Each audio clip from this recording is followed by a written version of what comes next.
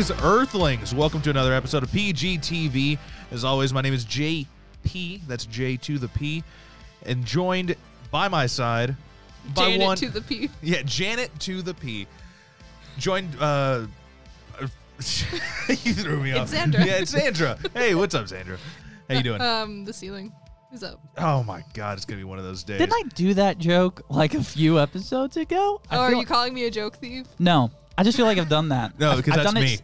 That is me 100%. No, I just do that joke so often. I'm surprised I don't do it in like every interaction. Hey, but, you know, we can't do everything all the time, but one thing that we can do is tell the folks at home what we're going to be talking about today. So, You didn't even introduce DJ. well, he introduced himself. He was like, hey. I didn't. I just spoke.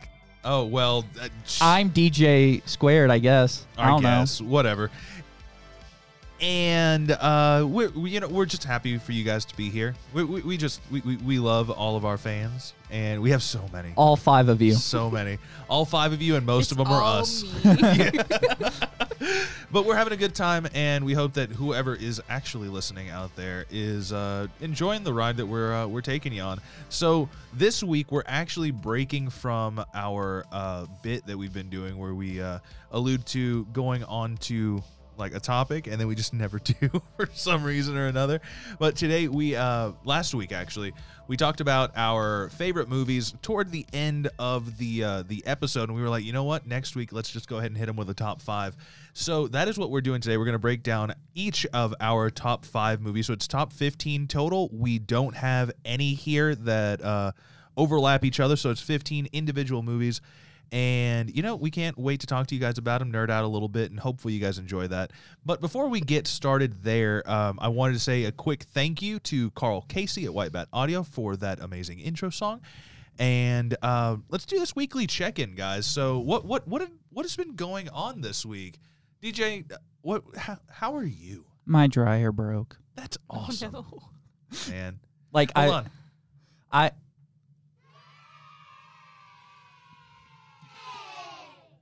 Leave the producing to me.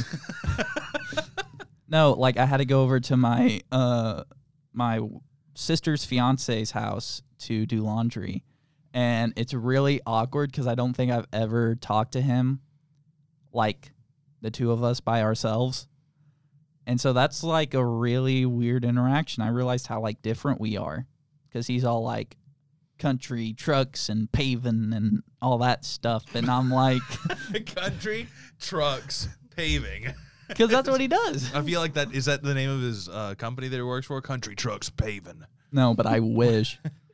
where we put the metal to the pedal. That's actually the title of my country band. But yeah, so I had to do laundry over there, and it's really weird because I'm having to like not censor, but like self-control myself because I'm kind of a loud person naturally, and apparently I can't be loud over there because people get really mad. Yeah, I wonder what it's like to self-control other people. I think that's not called self-control. I think it's just control. Yeah. But, Xandra, what about you? How's your week? It's been another rough one for the books. Oh, man, there's some rough books. The pages are all messed up. They're folded. There's They're like runny and full of alcohol. Woof. there's like a coffee stain. Yeah. It's like Ugh. Spilled beer. Man, we are having a blast this week. Apparently, it's just a great time. Well, do you have anything to lighten the mood? No, it's been a weird one, but you know that's what I look forward to every single Thursday when we come into the studio and record, because we get to kind of talk to each other, and we don't see each other as much as we used to here just a few bits ago. But it's nice to be able to come in here and record with you guys, kind of catch up and meet up and everything. So because we do not see each other in between recordings at all. No, I mean we see each other maybe like an hour, 2 hours. At this point, we don't really have too much overlap. So well, that's because like you just show up at my house uninvited for no reason. Look, man, the only invitation that you needed to give me was the one when you told me your address. So I'm not addressed. Are you standing I'm DJ. outside his house with a boombox in the rain? Yes. Aww. Exclusively. I John Cusack the shit out of this man. That's so instead of cute. like standing someone, I Cusack him. See, I actually don't get the original reference. I know that's from somewhere, but I know regular Like show. Breakfast Club? right? No, it No, wasn't it's from Breakfast the Club. Breakfast Club. It's, Oh, Sistine Candles. God. Not Sistine. 16 Candles. is it 16 Candles? I think it's 16 Candles. It's John Cusack. It's that John Hughes movie with John Cusack and or is that John Cusack? No, Man, did you pull it up? no. Oh, 16 Candles you just with John reminded me. Cryer. John Cryer, the guy from Will and Grace? The guy from 2.5 Men? Oh, that one. Wait, the guy from 2.5 Men? No, that's the guy from Punk'd. Oh my God. Charlie That's Ashton Sheen. Kutcher. Ashton Kutcher was in 2.5 Men. Yes, at the end. Like in Yeah. the worst seasons. I didn't care about that Wait, show. wasn't to be- Charlie Sheen also in? No. Charlie That was Sheen Ferris was in Bueller's Days Off. He was in 2.5 Men. Yeah. Yes. It was him I was and the guy. going to ask if he was in 16 Candles, but I was thinking of Ferris Bueller's Day Off. He was in Ferris Bueller? Yeah, he's like a drug addict in the... What? Real life? No, well, yes, but like He's he's like high on a a drug. It's drugged called out. Charlie Sheen. Hold on. He's a drugged out, like arrested kid, and Ferris's sister is like there, and they like make out or whatever. Yes. Okay. So, excuse my not understanding. So we've got all these movies that we're talking about. Let's just dive right into this top 5 because we are going to. I know that we love these movies. We are going to run out of time. So Yeah. a few like not rules, but I guess how we're gonna do it. We're just gonna start like if you have like made it a hierarchy, start backwards from forwards, and we'll go one at a time. So I'll go first because you actually mentioned one of my favorite movies because I forgot about it, to be honest. And is it a favorite movie if you forget about it? Yeah. I mean, at this Yes. point, I'm looking on here. I was asking you this question. I'm like, wait, it's listed on here. How does he not know? But no, Breakfast Club is kind of my like. If I had to put, it'd be like my 5th, 4th favorite movie. It's just it's a good time, and I think it's like it's something that transcends like generations, and like even though it was made in the 80s, it still like has a message that's Yeah. like really impactful to like any age group. Granted, it's like not for every age group. Yeah, like that scene at the end with the guy doing the thing. Yeah. You guys totally understand, is iconic. And yeah, I really do enjoy The Breakfast Club. It's like, it's something about like, it's just a retrospective on like the interactions between like teenagers and like the effects of like posses and groups and what that does to your reputation and the perception you have of others. And it really just kind of breaks those down and shows like everyone struggles with the same things, Yeah. no matter like what their path is. And so even like people from like 2 different lifestyles can come together and be friends and like share a moment in time. So I really do enjoy it. No, The Breakfast Club is really cool because I will admit I've only seen it like all the way through the one time, and I watched it for a politics and American media class because they were showing like the socioeconomic standing of all these people that was like portrayed and how they're like not parodies but like commentaries on like the way that the 80s was kind of working out for people, and then through a like teen point of view, like a young adult point of view. The movie, I mean, by today's standards is dated, but a lot of stuff is still like rings true, at least like to me, like the whole like detention thing and like the really mean vice principal, or was he the coach, or He was the principal. the principal. Hey, you mess with the bull, young man, you get the horns. You get the horns. Yeah, no, it's like I remember I had not a principal like that, but I had a gym teacher who thought he was the principal, and yeah, no, that's exactly what it is. But to tie up a loose end that we started on, so the movie where John Cusack is in a trench coat holding a boombox over his head is actually from the movie Say Anything. It's 1989. Anything. So, Say Anything. Anything. It's Say Anything. Anything. So yeah, that's the name of the movie. It's Say Anything. Anything. we're I don't know why you're diminishing laughing. the audio base. We're diminishing our audience right now. But let's see. Our next one, let's go to Xandra. Well, so we had your number 5. Actually, do we want to say what our honorable mentions were from last week, just to like prep them? So, like, what were your honorable mentions from last week? No. Bacon. You guys He can can go back and you can go listen. back and listen. We need the listens. I'm just kidding. No. Honorable mentions from last week. Remember the Titans, Treasure Planet, Atlantis: The Lost Empire, and the Netflix original Bubble. So yeah. Is Bubble Bubble, was that the anime? It was the anime movie Okay. that's like kind of, in terms of story, kind of like The Little Mermaid. Yeah, person lives in a bubble type deal. Yeah. Okay. It's good. And so then your number 5 was Breakfast Club. Okay. Now, Xandra. I didn't put mine in any particular order. And Okay. I don't have, like, off the top of my head, like, all these movies have, like, so many, like, pros and cons that it's like I can't rank them. So I'm just going to go in order. So, but starting from last week, your honorable mentions Oh, before yeah, your top sorry. 5 were. I immediately forgot after you said it. You know that thing that we started doing? Yeah, nah. My honorable mentions were Sweeney Todd, Mama, and The Batman. And that is Patman. Pattinson. Yeah, Patman. Okay. Pattinson. Pat. This silence is doing wonders for the audience. I'll let you know that. So, let's start with your number 5, Xandra. Or 1/5 of your favorite movies list. I don't know.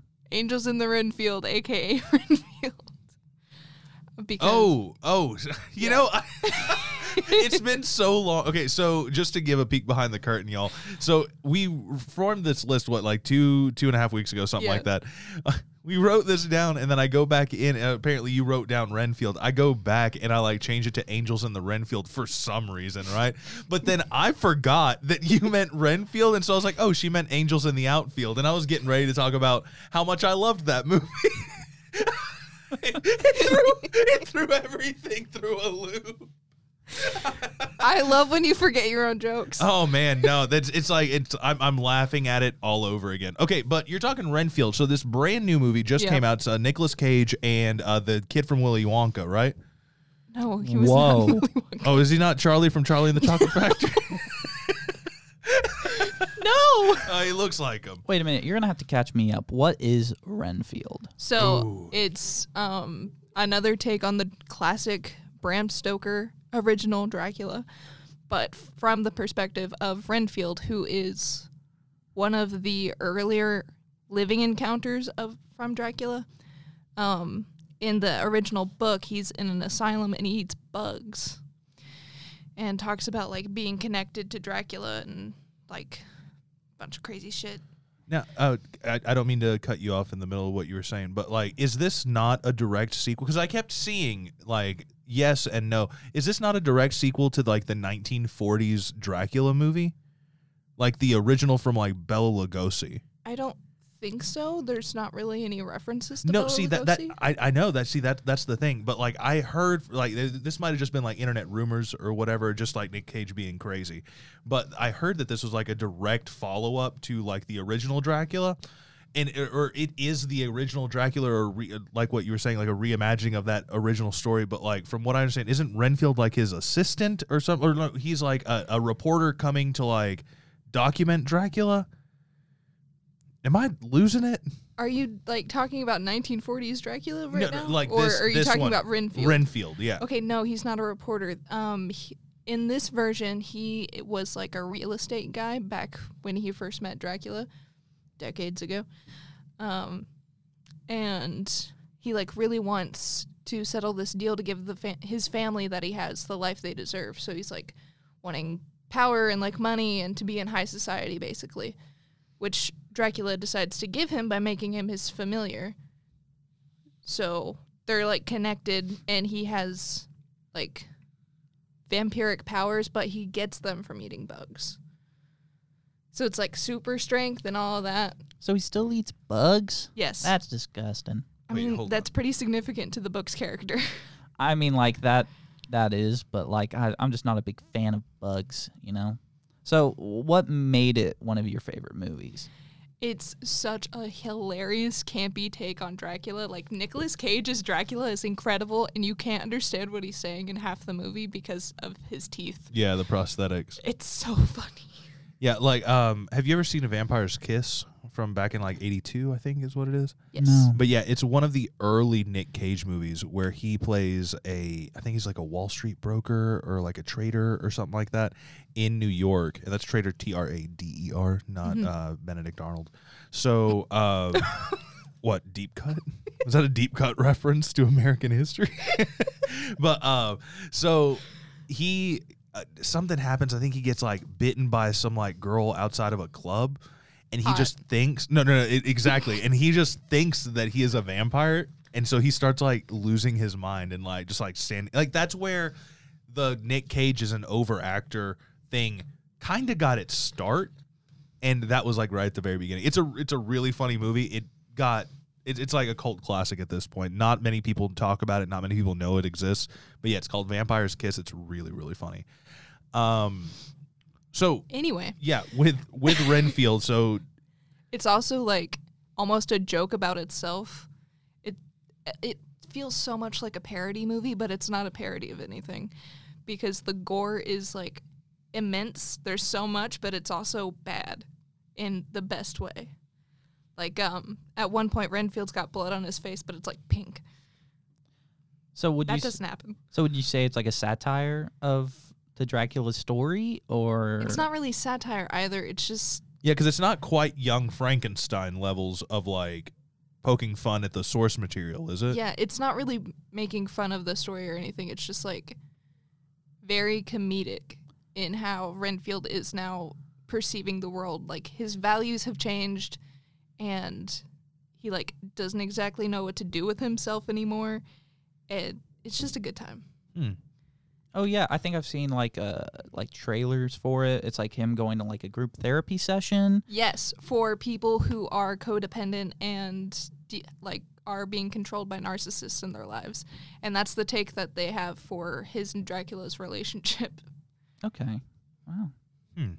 That's So would you recommend it? Like, If you don't mind like a lot of gore, even though it doesn't even look real like at all, but if you don't mind it, then yes, watch it. Yeah, because the plot almost sounds like obviously the plot sounds completely different, but the intention sounds very similar to Cabin in the Woods, where it wasn't a funny movie, but there were funny bits to it. It was almost If like you took Cabin in the Woods and made it part of like the Scary Movie series, but Yeah. like not as far as they go sometimes, you would get Renfield. okay.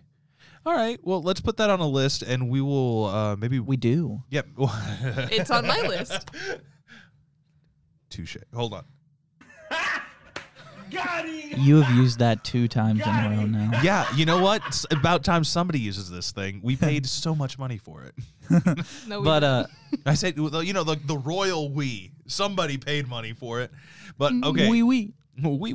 But So, JP, all you right. got a movie. yeah, I've got 5 movies. We each get actually. 5. You get 1. Yeah, no, I've got one. So last week, our honorable mentions, I had put Tenacious D and the Pick of Destiny, Wes Craven's New Nightmare, The Truman Show, and Shin Godzilla, which you guys seriously need to sit down and watch. This so good.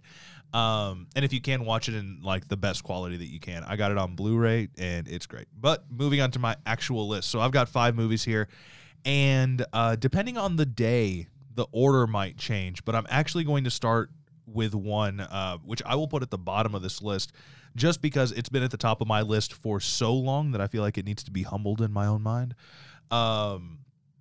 James Cameron's 1997 epic classic, Titanic.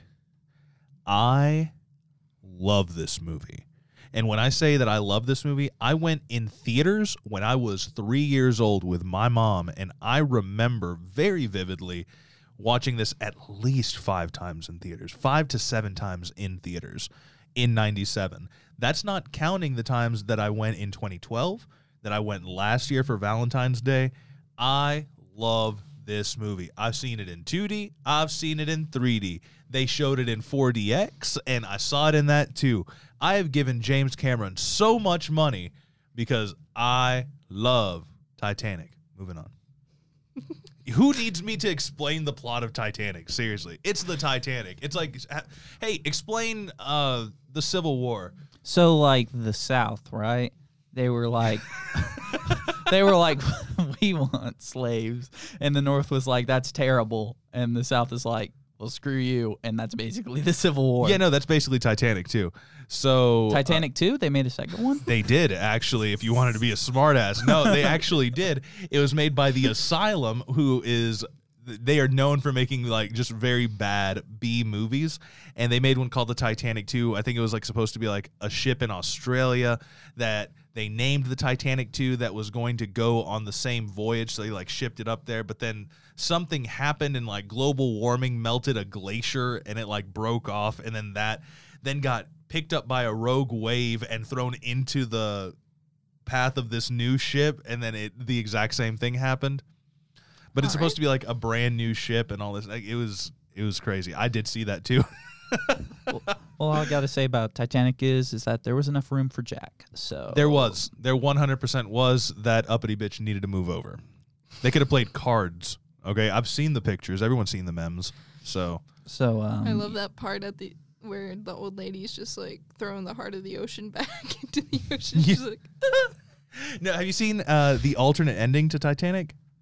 I think so. Yeah, where she actually tells the people about her having the thing before throwing it off, and then the explorer played by Bill Paxton, he like dives into the water after it.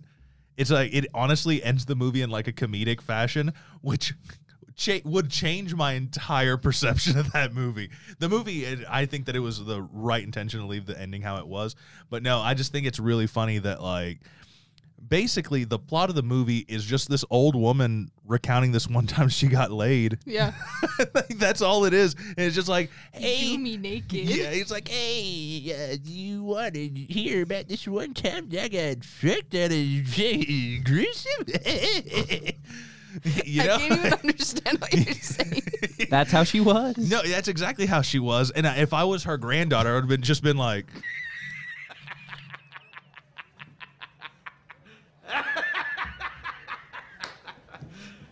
You serious?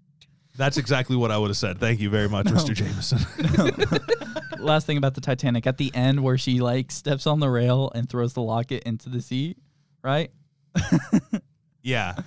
What if she fell off? just tumbles, and they're all like, "Oh no, where'd she go?" Yeah. And Also, one of my big pet peeves of this movie is so you know at the beginning when like they haven't met her yet, and then there's a lot of I'm assuming you guys have seen Titanic. Yes. Okay, cool. I have. I don't know Yeah, about I guess. So at the beginning, whenever like they're thinking about bringing Rose onto the exploration ship, the bigger guy with the neck beard that's like, she's an actress, she's a whore, she's stupid. Why are you believing her? Like this woman dies. Presumably, the way that the movie is shown, she dies the night that she returns the locket or the little heart of the ocean to the shipwreck. She is surrounded by like all the pictures of her looking exactly like Rose back whenever the little drawing was made. Why couldn't she just show them one of the pictures and be like, that's obviously me? I don't know. See, exactly. But now I'm thinking about her like moonsaulting off the boat. Just swanton diving onto the Titanic. But okay, so that's my number 5, and now we are back to Deej. Deej for your number 4.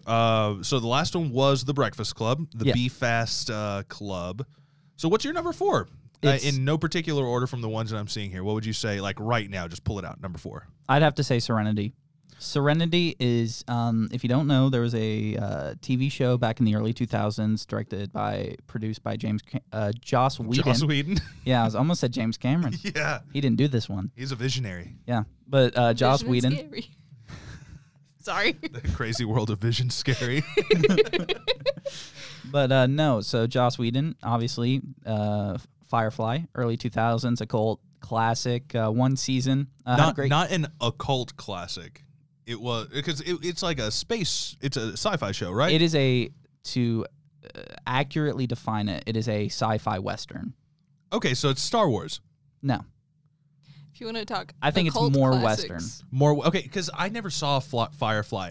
I watched maybe the first half of Serenity, but I know that you need to watch Firefly to be able to like fully understand Serenity. I think personally, both of you would enjoy Firefly. Firefly is a very good time. Yeah, I have heard so many good things about it. I mean, Joss Whedon, say what you want about him, like Justice person. League and then Age of Ultron and as a person and all that stuff. But like Joss Whedon was big. Like he had Buffy the Vampire Slayer, he had Serenity, he had Firefly, which I mean, admittedly, Dollhouse. Angel. I've never. Angel. I don't know what that is. Touched by an Angel? No. Dark Angel? My It's God. the spinoff of Buffy. Hold Oh. on. Sidebar. Man, never what, seen Touched by Buffy. an Angel. What a pull. What a cut Oh, okay. there. So I will say that I've been talking about religion in my diversity class, and then also in my media programming class. So it's like Touched by an Angel is kind of like one of the few Christian shows that got really big. So yeah, that's the only thing that's how I pulled that one out. Sorry, but anyway, moving on. Serenity is like since Firefly got cut to his season.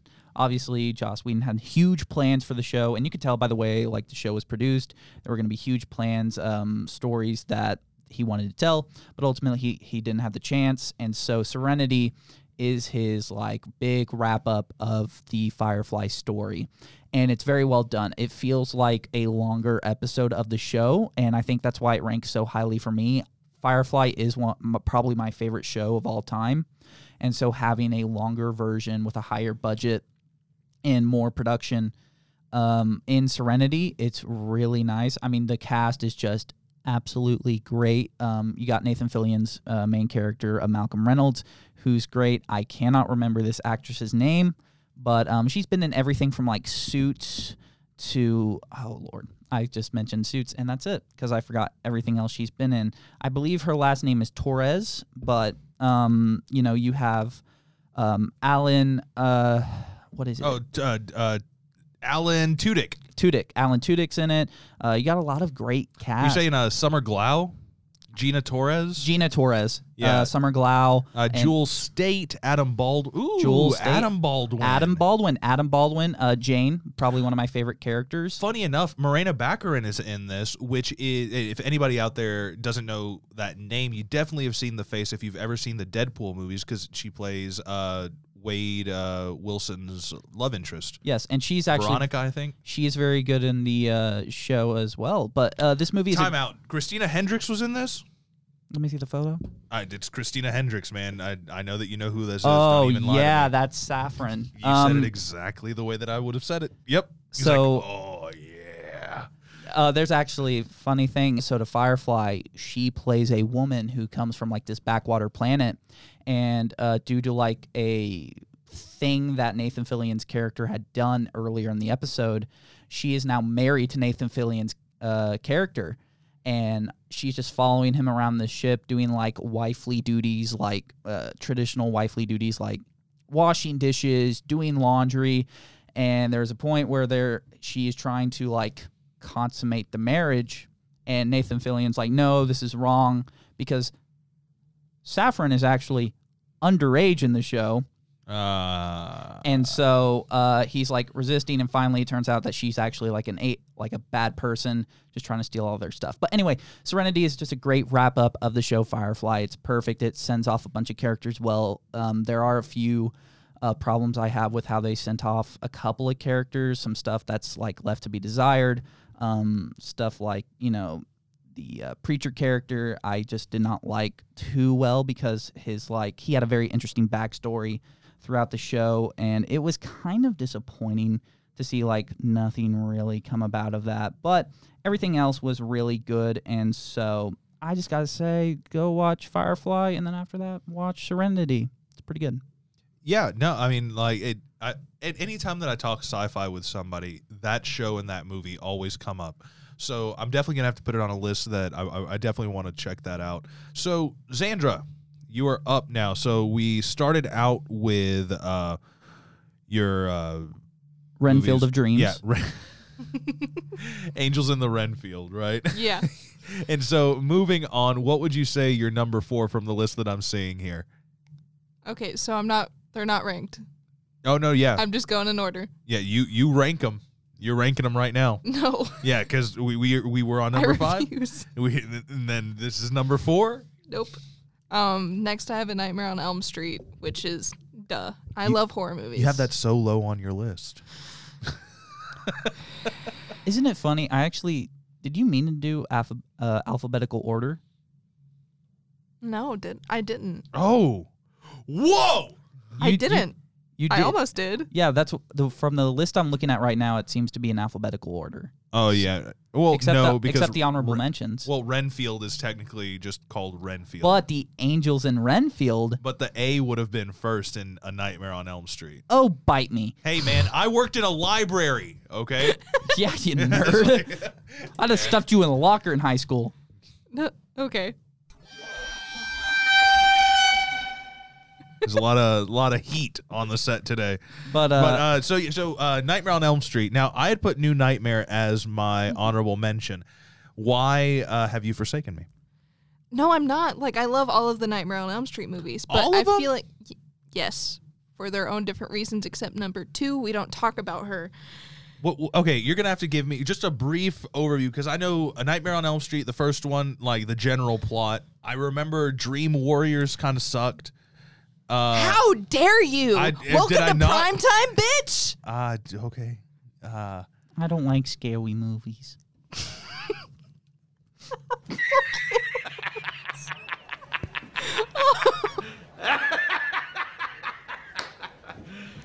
It was adorable.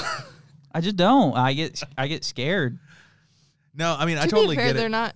The Nightmare on Elm Street movies are more Thrillers? They're funny with blood. yeah, it's like the gore first comedy. One, I don't yeah, know. the first one is kind of scary, but then like the second, like they just get more and more campy. Let me put it to you this way: Indiana Jones, the first Indiana Jones. You know the scene where like Alfred Molina gets like hit by all the spikes, and because he is a traitor to Indy, and he gets hit by all the spikes. I don't think it's the first one. I think it's Raiders of the Lost Ark. That is the first one. Oh man, There's Temple of Doom where he rips out the guy's heart in the sacrificial chamber. I'm thinking of the one where him and the love interest cover their eyes while this whole light goes. That is Raiders of the Lost Ark. Yeah, Raiders of the Lost Ark, where and they that open face they open up the ark, and then they see what all the secrets are inside. And then there was a really cool special effect at the time where it was like a wax head, and then they just slowly melted everything, and so like layers would come off. But then they sped it up because they shot at a really high frame rate. Really, really cool how they did that practically back in the, I think, 82 maybe. Point is, it scares me. It's scary. No, I get it. But A Nightmare on Elm Street, since I am not a scary movie aficionado, like what is that? What is it? I know the typical it's Freddy Krueger. He goes into dreams. Do you want me to explain it or not? Like I don't know the whole thing. That's all I know is that a Freddy Krueger guy goes into dreams. Okay, so it starts out with these kids. You've got Heather Langenkamp and Johnny Depp, and then the other two. One's named Rodney, I think. Is that his name? I mean, I'm going to be honest with you. I've seen the original Nightmare on Elm Street a total of 1 time. Ugh, okay. I think we're going to go with Rodney. And then his girlfriend, they're all at her house because she's been having these weird dreams about this guy with knives for fingers. Edward Scissorhands? No. He has scissors for hands. Different. Freddy Krueger's glove is removable.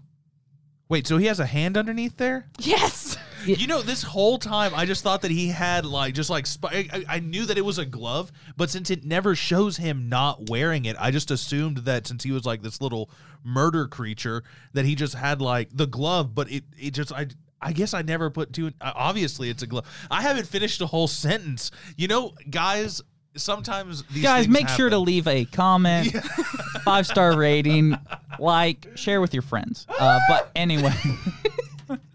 My God. A Nightmare on Elm Street. Jesus Christ.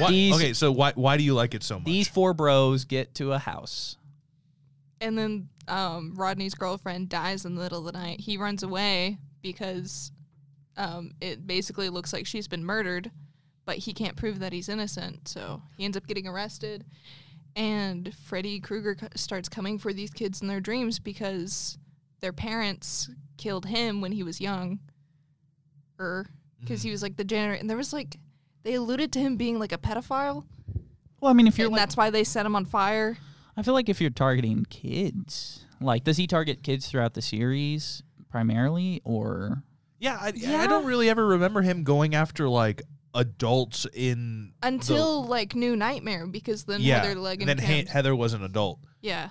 But yeah. So I mean, Nightmare on Elm Street. Well, no, he goes for Nancy's mom, but she's like an alcoholic and passes out all the time. Yeah, and that was at the very end of the movie where it's like you can't tell if that shit was a dream or it actually happened. Yeah. So, because is that the one where she gets like sucked into the car, or he is the car and he like sucks her through like the little peephole in the door, or like sucks her through like a little window in the door?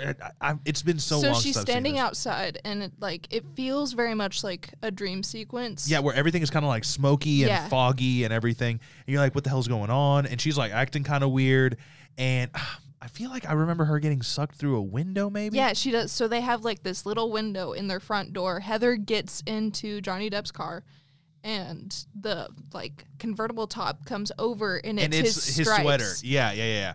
And then they can't open the doors, and like as her mom's getting sucked through, she's just like trying to get out. Yeah, and that's credits. That's the true Inception ending of its time, where you don't know if it's real or fake. Now, okay, man. But can I say why we don't talk about number 2 real quick? Yeah, sure. Quick. So what was number 2? Because it's poop. Wes Craven was not really involved with number 2 because he originally was just going to be like Nightmare on Elm Street. That's it. Right. But then like people really wanted a sequel, so New line, you bastards. Yeah, that's like the only one he's not involved in, and it's garbage. It's trash. It's like your basic like college party, or not college party, high school party that's like way out of control. Yeah. That kind of vibe. Okay. It's so bad. Even the effects are bad. Yeah, because I mean, like the effects in the first one, like, are at this point some of the most iconic effects. Like there was I remember the scene where Johnny Depp's character gets sucked killed into the bed, and then the fucking blood. Yeah, so it's so good. D. DD.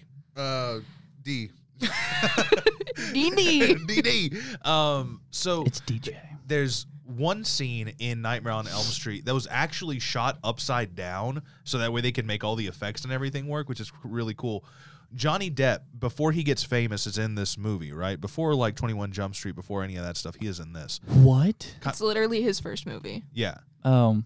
So I'm a young boy, and when you thought 21 Jump Street, the movie where he's in that for like a split second, is a callback to him being the original, one of the original 2 actors. Yeah, I was thinking of Jonah Hill and Channing Tatum's 21 Jump Street. No, but yeah, Johnny Depp was in that too. But anyway, so his character gets like killed, but he's like sucked into his bed, and then just a whole bunch of blood just goes spewing out. But the way that you see it, the blood goes up toward the ceiling and just like coats the entire ceiling. But in reality, the way that they shot that is the whole room is actually upside down, and they just poured like 50, or I think it was like hundreds of gallons of like water that's like all food coloring. It looks like blood just through here, completely killing the set and everything. But it was actually really cool the way that they shot that. I remember there's one in one where he's like a giant like thing with like big arms and all this stuff. But yeah, the effects on Nightmare on Elm Street movies are pretty cool. So yeah, no, what would you give that as a rating? Like if you were to, out of 10, what would you say? It's a 10 out of 10. Really? For like old horror, and like with Wes Craven being like one of the big like horror movies can be more than just like cheap scares. Yeah, because I remember the ones that I'm thinking of are John Carpenter. Yes. Wes Have Craven. You seen Cigarette Burns? No, I haven't. So John Carpenter, Wes Craven, and what the I can't remember the other guy. There was one more. There's one more like big horror guy. Gonna have to be more specific. Maybe my guy. I think I might be thinking of just like Ridley Scott, which I wouldn't call him so much like a horror director, but he knows how to give good scares. Like Alien was incredible, and I'm sure there were more. But anyway, so we've got Angels in the Outfield, not really. It's Renfield and A Nightmare on Elm Street. So let's go into my next one. Let's see. Oh, man, these are all so good. I'll throw The Matrix in there next. Mine are being ranked, and they're being ranked live in my head. Now, like I said, the rankings on these the rankings on these might change depending on the day or my mood. But yeah, so first Titanic, now The Matrix. Obviously, man, Matrix, Keanu Reeves, 1999, the Wachowskis, depending on how you want to pronounce it. Yeah, man, The Matrix is so good. I love a good story about a simulated reality. And the implications of that are cool. The effects are awesome. There was nothing cooler in the late 90s, early 2000s than bullet time. Like, that was just like the coolest thing ever. Everyone wanted to do it in all of their movies. I mean, it got lampooned so many times, and like it's satirized to no end. And it's just there was something about the Matrix that changed me. And like watching movies in the way that I like appreciate movies, because I looked at them at that point more as like an art form, not just something to be entertained by, but something that can like have a deeper meaning. You know, like it's got like all the different Buddhist allusions in the different things in the movie. They've got the Christ allegory. They've got like what it truly means to be alive, and the bliss of ignorance. I think that it's such a good movie. I like the sequels. The sequels are fine. Even the newer one, Matrix Resurrections, I liked it. It had a very weird take, but yeah, I would call that my number 4. So Titanic and then The Matrix. Deej, what you got? What's your number 3?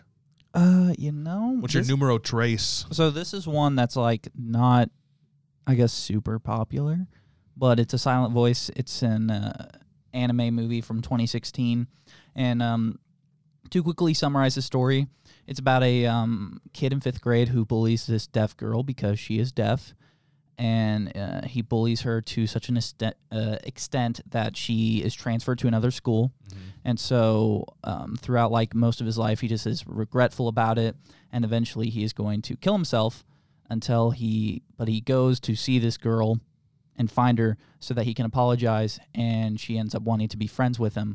And so it's kind of a movie about like dealing with depression and the effects of bullying and kind of redemption. And it's a really good movie. It just kind of hits the heart a little bit. It's a movie about like self-forgiveness, because mainly our main protagonist, it just feels bad about bullying this girl. He just did not, he wasn't mature enough to understand like the implications of what he was doing, and in doing so, he was treated awfully by everybody else around him because he obviously bullied this girl out of this school, and he's hurting himself because he knows what he did was wrong, but he is going to end his life. And when she shows him the forgiveness, it opens him up to have friends and kind of forgive others and forgive himself and to move on. It's just a very beautiful movie. If there was one movie on this list, I would tell you for definitely watch. It wouldn't be my favorite movie. It would be this movie, A Silent Voice. Okay. So. And just if anyone's listening at home, where would we be able to watch that?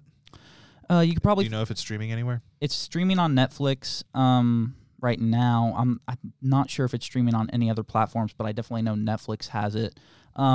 But it is a really good movie.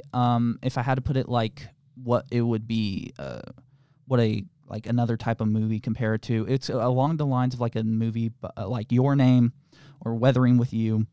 So those are 2 very good movies. Every movie that I just mentioned, A Silent Voice, Weathering with You, Your Name, the one that just came out today, a few days ago that I just saw yesterday, Suzume, go watch it.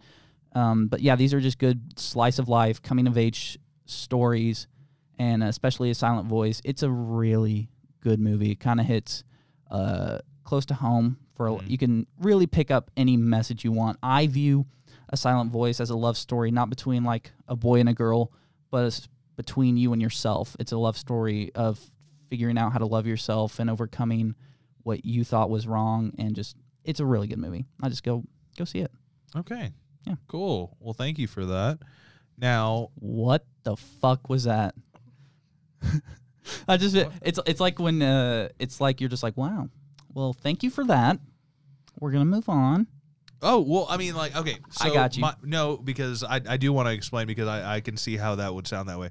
I don't know enough about anime and haven't watched as much anime to be able to, like, kind of be as involved in, like, oh, my God, the art form and all this stuff. I'm not a big, like, animation guy for the most part.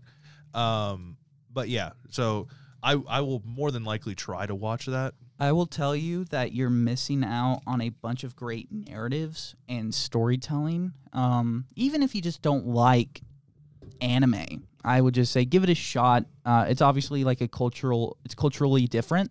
There is a lot of like Japanese influence because obviously, but and there are a lot of like jokes and like little gags that don't really, at us in our American culture, we don't really view them as gags or jokes.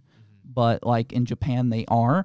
But I think if like any person who doesn't like watch anime because it's like childish, I'd say that's really dumb, because that's like saying like the Spider-Verse is childish when in reality it deals with a lot of heavy issues. So I'd say give anime a shot. You can find a lot of great anime for whatever genre you want, whether it be a thriller, whether it be a comedy, whether it be slice of life or fantasy.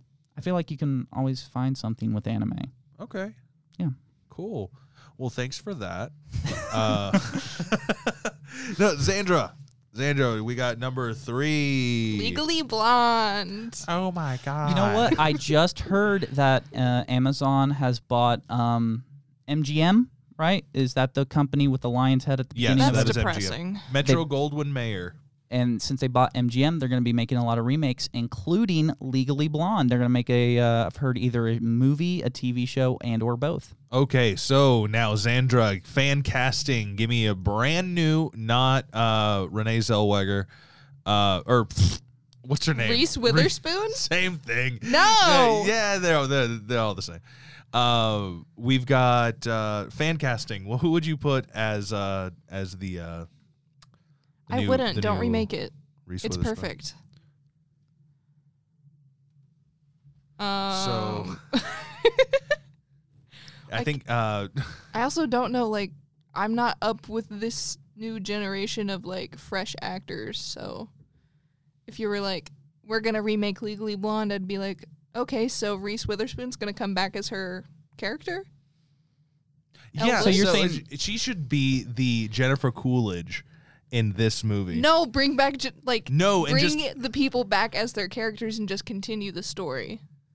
Okay. Like, I don't want to see new people as these characters. But before we get into it, what is Legally Blonde about? So the main character, Elle Woods, has this shit-ass boyfriend, and shit ass. he boyfriend. sucks. I don't even remember his name. That's how much I hate him. But he picks her up for dinner one night. She thinks he's going to propose.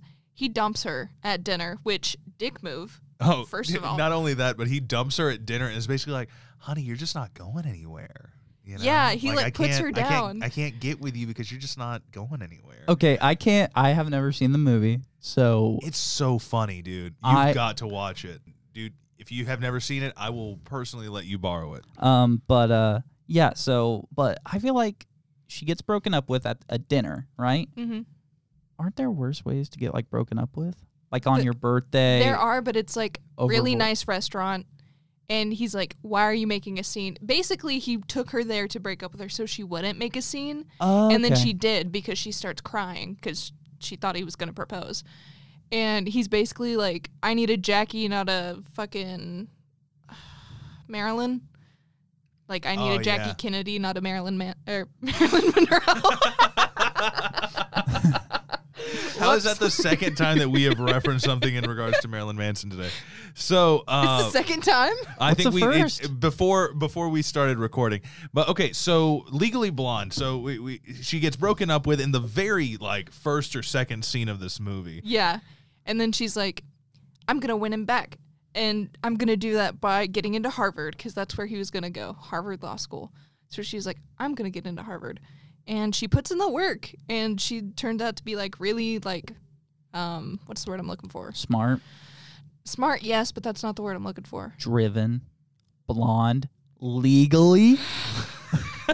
Never mind. I'm just gonna move No, on. no. Basically, okay. So let me just okay. So she is smart in that she can lawyer her way through things, but the actual lawyering that she's doing is like comparing Gucci bags, and like she's like, oh no, well, like for instance, like she would debate the details based from like a fashion sense because she's very fashionable and she knows about a lot of like and she has high-end a fashion things. degree. Yeah, that's what her it is. original degree, and then she's like moving into law, and that's how she just relates to the world is through fashion. So she's very charismatic and uses fashion as a bridge Yeah, to she kind uses of understand the the law world. It's Yeah. like she uses the things that are the dumb blonde trope and uses them to like empower herself, kind of. So it's like it's an uplifting kind of comedy, but at the same time it's a straight up comedy too. Like it doesn't really have too deep of a message, but at the same time it's got some really heavy hitting comedy things to it. Like Jennifer Coolidge, like what we were talking about. At this point, from what I remember, she was basically just Stifler's mom.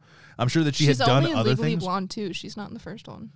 Really? Wait, How do you or make am a I? Legally Blonde too? No, sorry. I think she's only in the first one and isn't in the second one. No, Is it she's when in you get your both. master's degree? Is that Legally Blonde too? No, she. No, that's the one where she's going up against the makeup lobby. How do we know? She's going up against the makeup lobby because they were using she pets. goes to the White House. Yeah, it's like Red, White, and Blonde is the subtitle. Yeah, it's Legally Blonde to Red, White, and Blonde. And she goes on like an internship to, I saw this like within the last year. And she goes on like an internship or working for like a senator or something like that. And then she ends up taking on the cosmetics industry because they're using pets as like test subjects or something. Yeah. And so that Oh, they have her dog's mom, that's what and it she is. wants her dog's mom to be at her wedding.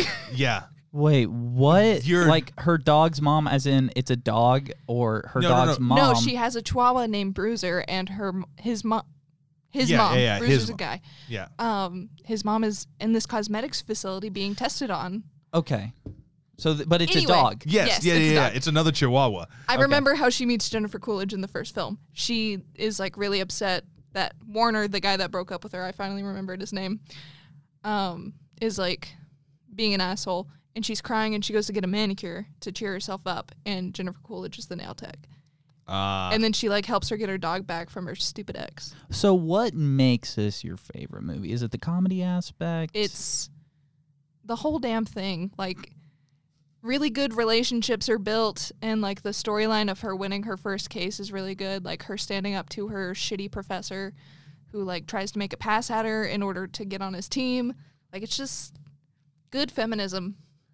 Yeah, Good comedy. No, I'm not gonna lie to you. The very first time that I watched Legally Blonde all the way through was like maybe 2 years ago, and just because I'd seen clips here and there, like I knew of like the pop culture references, and oh my god, you look like the 4th of July. Makes me want a hot dog real bad. That's from Legally Blonde too. From Legally Blonde too, and anyway. I had seen a lot of the things, but I had never watched it until I was made to watch it for, I think I referenced it earlier this episode, this poli-sci class that I took. It was like American politics in mass media or something. And we had to watch that, and it was really good. Like, I'm honestly surprised that I enjoyed it as much because I had basically just like not talked shit about it, but just never taken it seriously up until then. And it was actually pretty good. It's a recommend from me. It's at least 2 thumbs. 2 thumbs out of 8. Yep. But anyway, JP, your third movie here. Let's see. So you got I started out with number 5, Titanic, number 4, The Matrix. Next up, and this one was a tough one. I'm not gonna lie to you. It was a tough one, but it's They Live. It's this movie from the 80s starring Rowdy Roddy Piper and Keith David. He's an actor. He was in a lot of different no things. shit. But he is also like a voice actor. People might know him now as he played the president in Rick and Morty, and he was in Community, the last season in Community. Oh, okay. Yeah. And so they are in that, and it's, I think, still to this day, the longest single fight scene in cinema history. I think it's like 15 minutes long, and it's like all hand to hand. It's really, really cool. The overall plot of they live is there is this man who is not named at all in the entire movie. Not until the credits do you see that his name is John Nada, which Nada, nothing. His literal name in the source material was just Nada because he wasn't supposed to have a name. He was just supposed to be just a guy.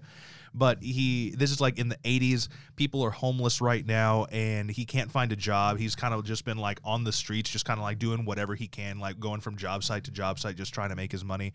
He like sleeps on the street and all this stuff.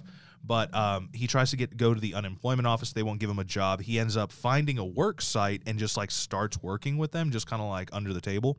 And that's where he meets Keith David, who is also working on that job site. And then they're both homeless. They go live at this encampment and stuff like that. But throughout the course of the movie, you start seeing like that, just like some things are kind of weird. Like cops are acting strange. Like the people on the street just kind of act weird. Midway through, you start seeing that there's these glasses that special people are wearing throughout the movie, and that those glasses allow you to see the world for the way that it is. The whole thing is that the world is being run and controlled by aliens. Those aliens use radio waves to block our sensory inhibitors, like our eyes, our nose, our ears, to only be able to see what they want us to see. And only when you wear these glasses do you actually get to truly see the world for what it is. And there's like these antennas that are like blocking signals or like sending signals into your brain and all this stuff. When you look at an advertisement, it just says like, in the real world, it just says obey. But to you, it might be like a normal advertisement and all this stuff. They get a hold of these glasses, and they're basically just trying to save the world. It is a John Carpenter movie, and it is so good. I own it on, I think it's Amazon Prime. I bought it for like $4, and oh man, it's so good. That's where the line, I came to kick ass and chew bubble gum, and I'm all out of bubble gum. And he just like starts just killing a whole bunch of people that he sees are aliens because he's wearing the glasses. It is such a fun movie. Such a fun movie. I would definitely give it a recommend. Yeah. Speaking of fun movies, my movie is Scott Pilgrim versus the World. I think all three of us probably thought of this movie as well, if I'm not mistaken. Not for top 5, no. Really? Really? Oh, dude. Yeah, like I do enjoy Scott Pilgrim versus the World. Don't get me wrong. Scott I just Pilgrim wouldn't is so put it in good. my top 5. It is just so... It probably wouldn't even be top 10 for me. Whoa. Whoa. Whoa. Well, I mean, you did have like 7 different honorable mentions, so... But, yeah. Leave me alone. But Scott Pilgrim versus the World, it's just a good time. I love the atmosphere of the movie. It's very like... It's very much like an anime. It's very inspired by that like anime like material and the way it's presented. It has a bunch of star power for the movie. I mean, Chris Evans is in the movie as an ex-boyfriend, and he is absolutely great in that role. Brie Larson as oh Lord, what was it? Envy. Yeah.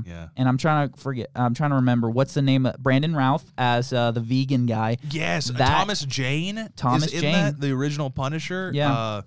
I mean, Brandon Routh, Superman, like you said. Aubrey Plaza's in that. Anna Kendrick. Yep. And the main character, Michael Cera. Yeah, man. But yeah, and it's got a bunch of like fun fight scenes. Is it a movie that's going to win Academy Awards? No. For special effects, I would almost say yes, because like to me, Scott Pilgrim is kind of like that generation's Into the Spider-Verse, where it's like you put a comic in front of me and made it move. That's what Scott Pilgrim feels like, in the same way that like Into the Spider-Verse feels that way. It definitely emotes like the stylistic interpretation from like the actual comics. But anyway, sorry. But and I think the thing that like gives it this place in my list is that it's comedy, and the way it goes about it is just meshes very well with my sense of humor. Just like the part where Michael Cera's character is fighting Brandon Routh's character, and the whole point of Brandon Routh's character is he's vegan, therefore vegans get superpowers, and he just goes, actually, you're drinking, what is it, not a soy latte. What was it? He drank a dairy product in his latte, and he switched the coffees, and Michael Cera's like, yeah, I switched it, and you couldn't read my mind because I was thinking about it really hard. and then you have the vegan police show up and they have finger guns, but there's lasers coming out of their index fingers. Oh, it's such a fun movie. You know, up until right now, I don't think I'd ever noticed that they were just finger guns. I'm gonna have to go back and watch that. And that's the thing with Scott Pilgrim, is that there's so much subtlety in the way that the world was designed that there are some times where you could have watched it. Like me personally, I've probably seen that movie maybe 10 times, if not more. And every time that I watch it, I pick up on something new just because I'm watching a different part of the screen or whatever. It's really, really cool. That's the same guy, the director for that, Edgar Wright, is the same guy behind Baby Driver. He's the same guy behind Shaun of the Dead. He's the same guy behind like all the Simon Pegg and Nick Frost movies, or most of them at least. And he's so good. Yeah. So good. And Baby Driver's good too. Baby Driver is great. But if I had to like sum up, if one scene from that movie kind of sums up my comedy, like my sense of humor, it would be the scene where Knives, Scott's underage girlfriend, shows up to his place looking for Scott, and each cut of the scene contains Scott while his roommate is trying to cover for him, like, you know what, Scott just left, and all you see is Scott just diving out just of the dive window. through a window. It's perfect. It's such a good movie. But Xandra, you're up. Can I guess? Oh yeah. Can I guess the first letter of the movie that you're choosing? Sure. S. It's funny, if you guys don't know, both of the movies that Xandra is going to list start with S. Yep. Well, she's only going to list one movie right now. Well, like, you know, throughout the episode. Well, she's going to list more than one movie. Ah! But it's Scream. I thought you were just trying to get our attention and get us to stop talking. I was doing both. All right, so Scream, and Don't that look is so dead. Come on.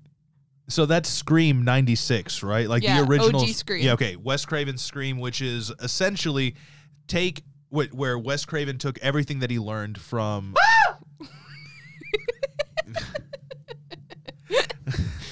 Ow.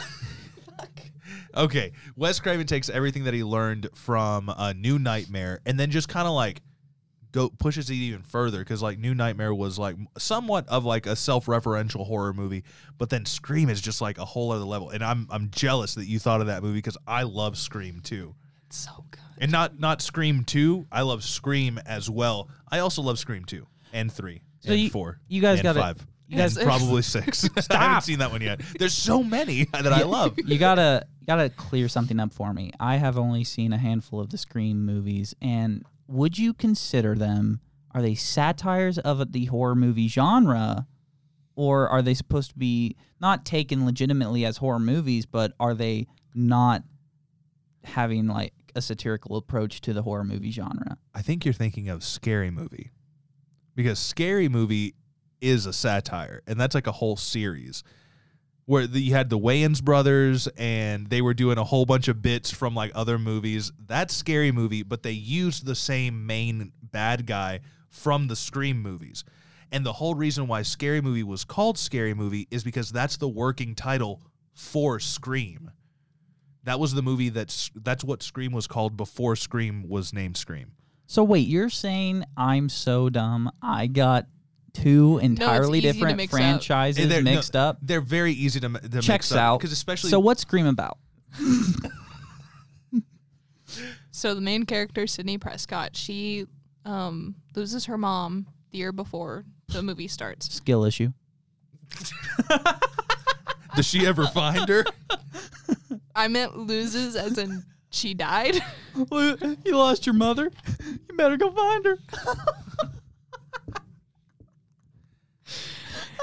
Anyway. Well, can't wait to say that to the orphans at the orphanage. God damn it, DJ. Why are you going to an orphanage?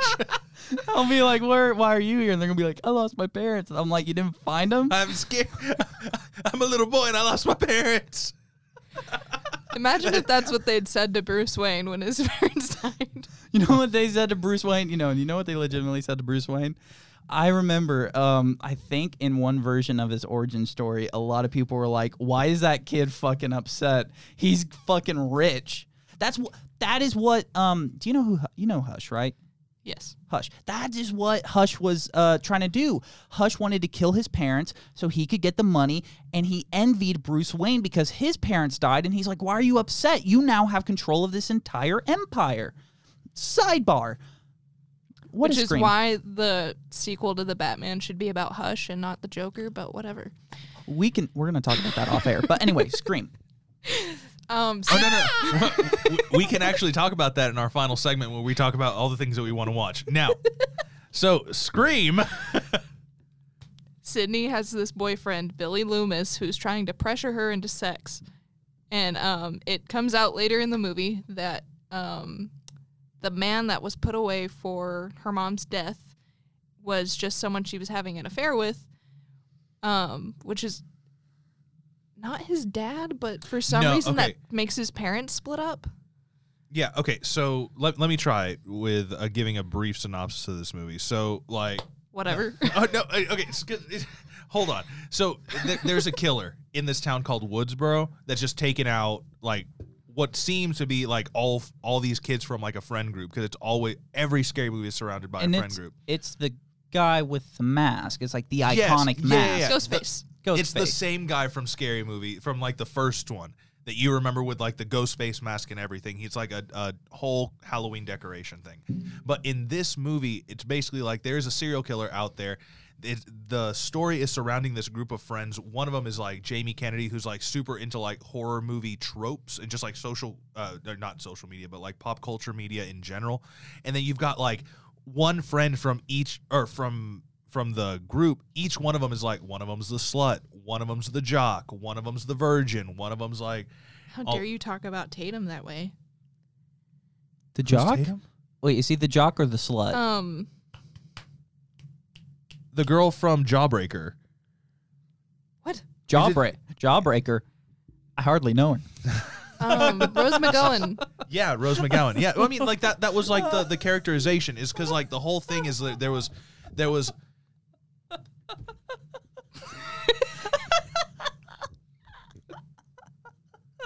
Oh, I cry. I do it to myself. Jesus. Hey guys, why is this episode so long? But no, okay, so the whole thing bringing is you a double feature. That was really good. Yeah. So there's a serial killer that is loose in this town, and these kids are trying to figure out like who it is and how to stop him, basically. And there are twists and turns in the story, and it turns out that it was Shaggy all along. Matthew Lillard as Stumacher. Yeah, sure. Put some respect on my man. Okay, cool. Okay, I only know him as Shaggy. I'm so sorry. Yeah, there's Shaggy, and then this other guy, Billy Loomis, he ends up being the one that killed the main character's mom all those years ago. But it's like there's this whole thing, and then there's like the story gets layered throughout the course of like the next two films, and then it gets soft rebooted in the fourth one, and then there's a sequel to It, which is the fifth, and then a sequel to It, which is the sixth one that just came out. But essentially, it's just following Sidney Prescott, who is the main character throughout most of them, and it's like her dealing with this reoccurring like copycat, essentially, from like she's been dealing with for years. Okay. But it's like it's a different person every time. And it's always someone connected to her, like in the fourth movie? It was the her third. Her cousin. I thought it was like a long lost brother from when her mom was an actress. Oh, you're not talking. I think that's 3. Yeah. 4 was the one with Hayden Panettiere and Raccoon Face. I can't remember. Yeah. Pause. Is that how you say it? What? Hayden Panettiere. Yeah, Hayden. I always said Hayden Panettiere. I always said like Panettiere. Schweppes. Schweppes ginger ale. I said Panettiere. I did not know it was like that complicated. I'm pretty sure it's Panettiere. Now, I'm not going to say your last name. Sorry. Okay. That's fine. Hayden. So, that's disgusting. Call her Pan. I can't. I don't think that's how she identifies, but okay. As Ozzy Osbourne said, we are rolling off the rails. And he didn't say that. We're going off the rails on the crazy train. As Ozzy Osbourne once said, let's get this train fucking moving. So your last one was... Wait, hold on. What makes Scream one of your favorite movies?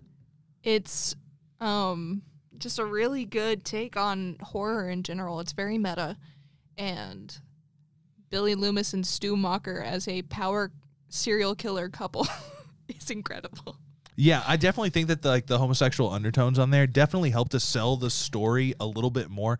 And what's funny is, like, in retrospect, like, Wes Craven and, like, a lot of the actors they came out and were like, we had directives that were like, do this, because it was supposed to be like subtext, you know, and it's really cool. And there have been so many papers written about this stuff, like the way that the knife is supposed to be like a phallus and it like enters people, and it's like the whole homoeroticism of horror in general. It's really honestly kind of interesting to go through and like kind of nitpick at horror like that. And I think that Scream did it really well because it shined a light on a lot of the tropes that had gotten old over the past decades while also continuing the same tropes in like an unexpected way. It was pretty cool.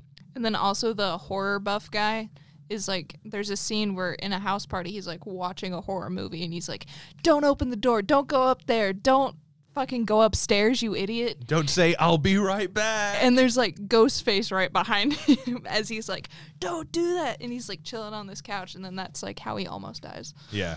Okay. So it's just really good in meta, and I love horror movies in general. But I don't like horror movies, and it's scary. I would definitely think say you would like that it. you would like it. This isn't horror. It's more jump scary and more suspense than it is gore. I can't think of anything that I would call extremely gory in that first one. They do get a little bit more crazy. It gets worse as they go on. It gets worse as they go on. But that first one is incredible. The fake out at the beginning of the movie, like Drew Barrymore is in it, and she was like the crux of the marketing of the entire thing. It's just, I don't want to ruin it for you more than we've already basically told you the whole plot of the movie, but you should definitely watch it. I would watch that with you, to be completely honest, because Scream is so good. Yeah, but I don't. If it's like jump scares are actually what gets me the worst. I don't want to sit in a movie and be like, ah! You know, like that. Now I really want to show him. We'll hold your hand. No, it's clammy. Yeah, probably. But Okay, I don't like that slight. You know what? This is not a promotion, but Carpe's anti-sweat products have been very helpful in all of my sweat issues. So I don't like that dig. Did you say Carpe's, like Carpe Diem? Carpe, yeah, but like not with the diem. Just Carpe. Oh, so just seize It's an anti-sweat company. It produces like face wipes and underarm wipes, back wipes, everything for like areas that sweat. Mm-hmm. And they, like provide lotions and everything just to reduce the sweating. So that way, if like you have hyperhidrosis like I do, or you just like have an interview coming up that you're super anxious for and you sweat when you're anxious, it gives you products that you can use to reduce the sweating or stop the sweating altogether. And if you visit the Carpe website right now and use the promo code PGTV, you'll be able to get 10% off on your very first purchase. Allegedly, that is PGTV. fake. That is fake. This is not paid promotion. This is not paid promotion. You put in PGTV as a promo code and you pay the same price. We promise you delivery. But anyway, JP, we've got a few movies left. Were you not done with we've got Scream. I No, it's okay. apologize. We're at It's 2. okay. No, We're- what's wrong? Move on. Oh no! Hey, what more final thoughts do you have on I was just Scream? gonna say, like, the grossest gory part is probably Billy licking blood off his fingers towards the end. Oh, yeah. That's cool.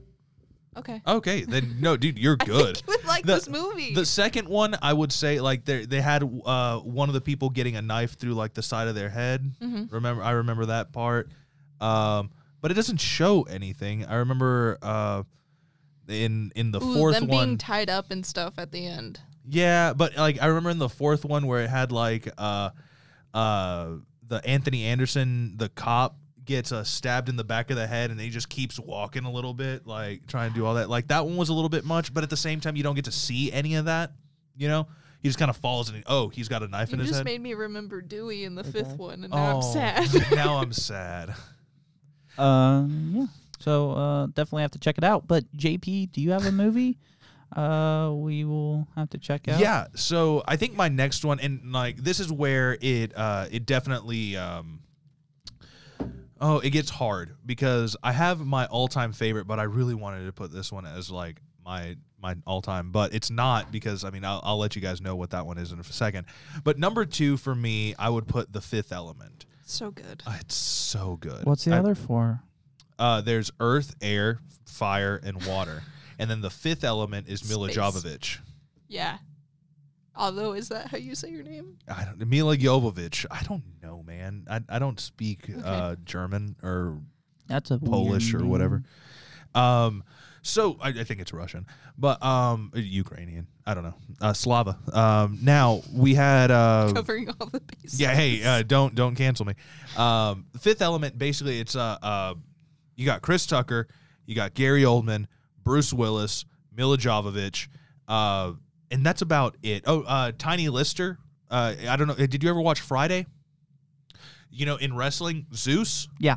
Okay, he is the president of the galaxy in this, and it's incredible. Chris Tucker plays this like almost like an influencer before influencers were a thing. This movie was made in the 90s, and it's very like, it's still kind of topical now. Like, you would be able to kind of like put people as like being allegories to certain things happening in like the world right now. It's really, really good. I watched it about 8 months ago, and it still holds up like incredibly well. Gary Oldman is this bad guy who's working for some aliens, and there is a planet that is made up of entire hatred and bad disease, and it is coming to destroy the Earth, which is like a prophecy that's been held for like 200,000 years and all this stuff. And like it gets found out that there were aliens during the Egyptian times, and they have held these priests that are supposed to be like the guardians of the Earth and the guardians of like the secrets until the aliens come back to be able to stop evil once and for all. And they need one thing called the fifth element. Turns out that fifth element, like I had said, was Mila Jovovich, the actual, like, she's like she is also an alien, kind of, but no, she is. And yeah, man, it's like Bruce Willis saves her after she like swan dives off of a building into like future New York. There's flying cars. There's ancient Egyptians. Chris Tucker just like yelling at the top of his lungs. There's amazing gunfights, and Gary Oldman just being Gary Oldman. It is so good.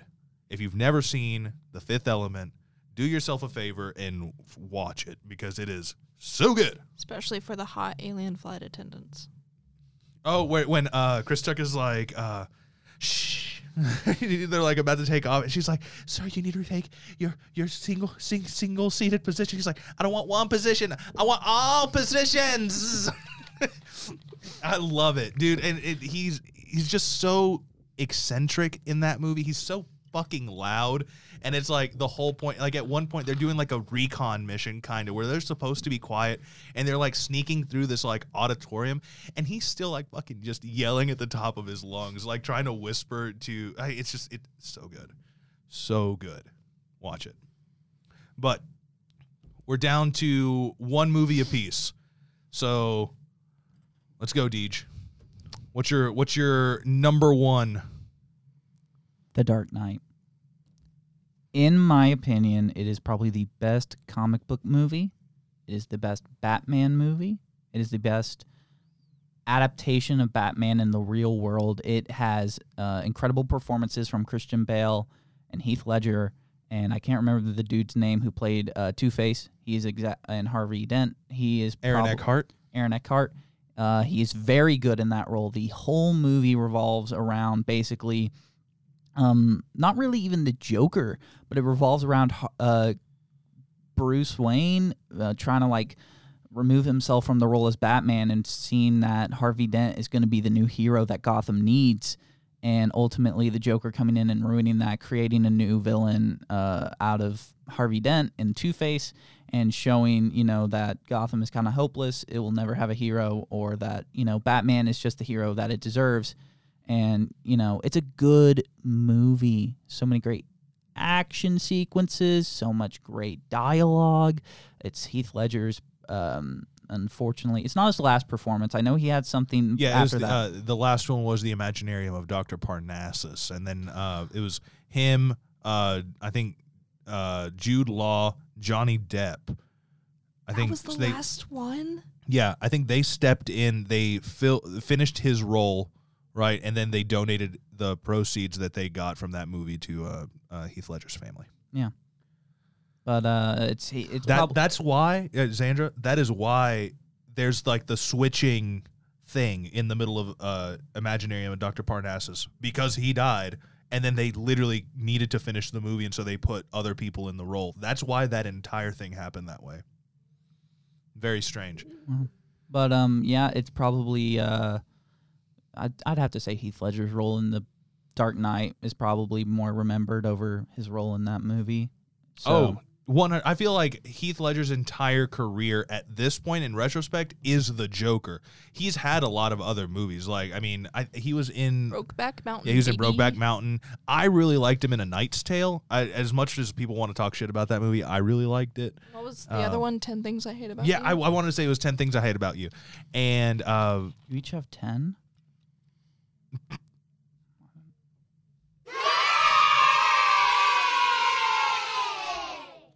You guys are the worst.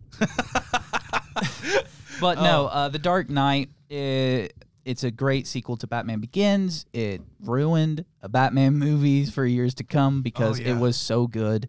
And I know, Zandra, you don't particularly like the Nolan films, but the impact that The Dark Knight had on the comic book movie space at that time is unparalleled. yeah, because the Batman came out in 2020, right? So it wasn't 2021, I think. Really 2021. About around then. Around then, I remember. Pushed back. Yeah, it kept getting pushed back, and then finally, it was one of the few movies that I remember released like right in the middle of like the pandemic. But I mean, Dark Knight came out in 2008. That movie came out, I think, the weekend before the MCU started. Yeah. You know. And it wasn't until 2021, after basically the MCU had like wrapped up, because I mean at this point it's still going, but like let's be honest, like it stopped. It took that long for another decent Batman movie to get made. Because I'll even say like I'm talking live action Batman, where Batman is the focus. I mean, there wasn't another Batman movie because they knew that they couldn't do that. They had the Batman v Superman, they had the Justice League, but they never had like a standalone Batman movie. The Dark Knight Rises is good. It's nowhere close to no, exactly. The Dark Knight, but it's good. Yeah, no, that's what I'm saying. Like, it's good, but it was nowhere near The Dark Knight. I would say that it wasn't until The Batman that we got another movie about Batman that was as good as The Dark Knight. Because I would honestly put both of those movies on the same pedestal, like 1A, 1B, and it's like they're interchangeable, but they each have like different things that make them number one. It's two completely separate movies, but they're both equally good in my view. I don't think the Batman has that one role that was played so well that it pushes it up to next to The Dark Knight. Heath Ledger made that Joker role. Remember when Heath Ledger was announced as the Joker, everyone was pissed. Oh yeah, I mean he was a rom-com actor. Yeah, he was like a teen actor at that point, or not really. He wasn't a teen, but he had been basically taking all these like teen-ish roles until like Brokeback Mountain came out, and then after that it was The Dark Knight. And then like pictures surfaced of what he would look like, but the problem was it was like shot in a studio with lights, and I act like studios don't have lights, but like it was shot in a studio with lights and a camera. But like in The Dark Knight, normally Joker is shown in like settings with less light. He's not very visible in some scenes, or he's very rugged. And this studio showed like him in the full makeup and the full garb, but he was just in a white space, and it looked weird, and people were like, oh, I don't know. And then the movie came out and everyone's like, oh my god, that is the most accurate depiction of, that's probably not the most accurate, but the best depiction of the Joker since Jack Nicholson. And then as time went on, they're like, it's the best depiction of Joker in the live action setting. Obviously Mark Hamill takes the role as probably the best representation of the Joker in any form of media. But The Dark Knight, that's probably my favorite. I'm a big nerd, so I do love me some comic book movies, and The Dark Knight is probably, in my opinion, the best one. So,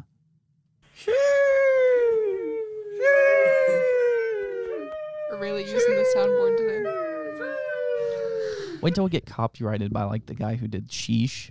No, I 100% thought that it was on the other one, and I was hitting the high porn. I was trying to lift you up. Sorry. But so Xandra, what is your last favorite movie? Number one in your opinion? It's not number one.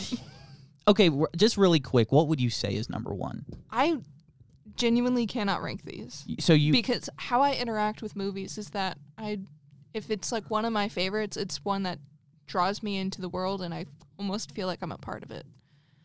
So and it's like that would be forcing me to choose different worlds that I prefer to be in, and it's like I can't do that. So it's not at least what you it's not what that you don't want to rank them, it's that you just can't. Yeah. Okay. So what would you say then is the final movie that you're recommending? Drum roll, please. Oh God. Secret Window. That wasn't a drum roll. JP, you told me there was a drum roll on this board. Oh, sorry. I took it off. Oh. Thanks. No, okay, so Secret Window. I'm excited to talk about this movie because Did you really mention it liked already? We Did you already say Secret Window? No. We talked about it last week when Why'd you steal the thunder? No, because we've talked about it before. Yeah, we've talked about it. On the show? Yeah, you said Not Secret. on the show, but like She literally just got done saying Secret Window, and I was like, I am so excited to talk about That's what I was at. Never mind. This is a whole thing. Yeah. I'm So so Secret Window, what makes it one of your favorite movies? it's such a good it poses itself as like a mystery thriller, and I love mysteries. Oh, so good. I'm such a whore for mystery. You will not believe the show I have for you. It's about a talking dog, all right? And he has a group of friends. The real mystery is, how can he speak? I love Does he pay taxes? We don't know. Do those kids get W-9s? I can't express to you guys how much I watched Scooby-Doo as a child. What's the best intro to the show? Are you talking like the Don't do cartoon? that to me. The cartoon? No, there's the original cartoon, the Hanna-Barbera one. Yeah. Loved that. And Like then Scooby-Doo, the Where spin-off, Are You? Yeah, and then the spin-off, evolutions of them, I also very much enjoyed. Yeah, because I remember there what's was new Scooby-Doo and all that. Yeah, there's Scooby-Doo Mysteries. I remember there's like a What's New Scooby-Doo. Then there was There's a version Even where it's before like just Shaggy and Scooby. isn't that like much. Scooby-Doo Mysteries? And I think that there Something was like that. one that was like a Scooby and Scrappy Doo show. Yeah. And then there was like the baby Scooby-Doo. I can't remember, or Scooby Pup, or a That's pup called Scrappy-Doo. Scooby-Doo. A pup called Scooby-Doo. Yeah. I remember. And then there was the movies that came out, like they would be straight to DVD movies. They would Yes. include like the WWE wrestlers and like supernatural cast and a whole bunch of other things. You don't like those? Scooby-Doo on Zombie No, Island. I do. Okay. Yeah, she's You just seen made this all of it. face that was just like, it's whatever. No, because And I was then- like remembering. I was like, oh, yeah. And then no other Scooby-Doo or iterations came out after that. So what you're saying is I that love the live-action Scooby-Doo movies, so if you're trying to... No, I'm talking Okay. about Velma. Actually, what is your opinions on Velma? Did I haven't seen it, and I don't care. Because a lot of people, Scooby-Doo fans and non-Scooby-Doo fans, just don't like it. I've from what I've seen of the premise and everything, I'm like, why did you fuck with a good thing? Mhm. Because any iteration of Velma, this doesn't feel like a good version of Velma, and I love Velma. So you just like Velma when she is in her role, in her traditional role. She's a throughout the show. nerdy girl and maybe a lesbian, so let her be her. So you're saying that? Okay, so let me just Scooby-Doo backtrack. So and Scooby-Doo is your favorite movie? Secret Window is No, my it favorite isn't. movie. It's Scooby-Doo goes to WrestleMania. That's the favorite movie with John Cena. Wrestle Madness. Do and you The guys Miz. remember the Kiss? The what? The Kiss crossover with Scooby-Doo? Yes, I remember that. There, Oh there my was God. There was one like a Scooby-Doo cyber chase, which I really liked. Yes! Then there was the one where there were aliens in Australia. I think it's like Scooby-Doo Down Under or something like that. There's Scooby-Doo Zombie Island, which I loved. It's the one with the dinosaurs. You don't know about the one What? with dinosaurs? No. They bring back, it's like Jurassic Park, What? but it's not. It was on an excavation or something. I think all of these are also on HBO. on HBO Max? God, I hope so. Oh, dude, I kind of about want to to just go down memory No, lane. see, that's what I'm saying. Like, I just got done going on a recap of the Disney original movies from the 90s. So, like, Luck of the Irish, Phantom of the Megaplex, Johnny Tsunami. Like, Not Luck of the Johnny Irish. Tsunami. I will fight you. I will fight both of you right No, now. it's enjoyable. It's just like See, you go. Okay, yeah, no, it's got problems. I was watching it with my daughter, and I was like, "Honey, Maybe we you can't. We don't shouldn't be talk like watching we don't this. talk about the Polacks like that." See, you go like to those Disney Channel originals. I go to Disney Channel originals like Let It Shine. Let It Shine's got to be one of my favorite Disney Channel originals. No idea what that is. Lucy, I believe it's what is it? The one with Homecoming Scarlett Warrior? Johansson? No, Homecoming Warrior. I think it's believe Lucy Yes. Jen. Oh Lord, what's the one with Wait, Smart House? we've had this conversation before. Have you ever watched Austin and Ally? Is it called No. Beach Cruise or something? I thought it was I Teen never Beach. watched Austin and Ally. Teen Beach Movie. It has that one song "Cruising for a Bruisin'," which I hate to say that I love because it's really catchy. after like around the time of Lemonade Mouth, Camp Lemonade Rock, Mouth. and Camp Rock. Sunny with a Chance. That era of Disney, I was done with Disney. Oh Yeah, my! I was done with Disney right around the Even Stevens movie. And that's Oh my boy! That's an old boy. That's an old boy. I can't wait till your kid gets older, and then like she's like, you mention all the stuff that you watch, and she just goes, "Man, Dad, you're old as fuck." No, because I mean, I will say my kid would do that. Like she is so me to a T whenever it comes to like trying to be funny, and she like even makes her own sound effects now. Like she'll be in the middle of a conversation. Like the other day, she was talking to us about like how she heard that someone had seen $1 million. It's like one of those stupid kid stories. It's like Johnny told me that like he saw $1 million once, and she's like, $1 million, that's a lot of money. Ka-ching. And it's just like a 7-year-old, just like a little voice. She's exactly like. And she's you. exactly like me. That's what I'm saying. But coming back around, so Even Stevens, your favorite movie. Why Yeah, is I that? already forgot what is Secret Window. Secret Window. Secret We Window. have said nothing about this movie. It poses itself as a mystery thriller. So this man, what's his name? Johnny Depp. No, Mort. His name's Mort. Oh yeah, What? yeah. Johnny No, Depp. His name is Mort. This is also based on a Stephen King. No, its name is Johnny Depp. Oh my God. This is His based on a character in the movie. Stephen King story. Yes. Yeah. Damn it! No, it's the full name is Even Stephen King. Shut the fuck up. I thought you were gonna mute him. I thought about it. I really did. All right. Anyway, so Secret Window. Jinx, you can't talk throughout the rest of the podcast. I was saying, I'm just gonna love that. Please just let me talk about this fucking movie. All right, let it shine. Secret Window. This guy Mort is going through a divorce from his wife. They had bought like this cabin property, and that's where he's staying. He's a writer, so he's trying to work on stories. He's experiencing writer's block and having fun little arguments with his housekeeper. His wife's got this new guy, Ted. Is that his name? Yes. Thank you. I almost ate the microphone. Sorry. And this guy shows up in this fucking hat, and he's like, "You stole my story." Oh, it's John Turturro from Transformers. The guy in his underwear, the FBI agent or CIA agent, whatever. You stupid son of a bitch. Shouldn't have mentioned Transformers. So we're going to talk about the... No, we're not. We're going to talk about fucking No. Secret Window. No, we're going to talk about Secret Window. Transformers after the show. Shut up. It'll be on our Patreon. Please and thank you. I'm going to hijack the show that you do separately from this, and it's going to be purely about Transformers. The show I do separately from this isn't going to start if you don't let me talk about this movie. All right. So Mort is confronted by someone in a hat who's like, "You stole my story." Yes. And then he like hires this private investigator to figure out who this guy is, and he goes to check his own copy of the story that came out in like this magazine issue, and that proves that he wrote the story first. He's looking for that. He can't find it in his own copy, so he like asks his wife if she has a copy of it, yada yada yada.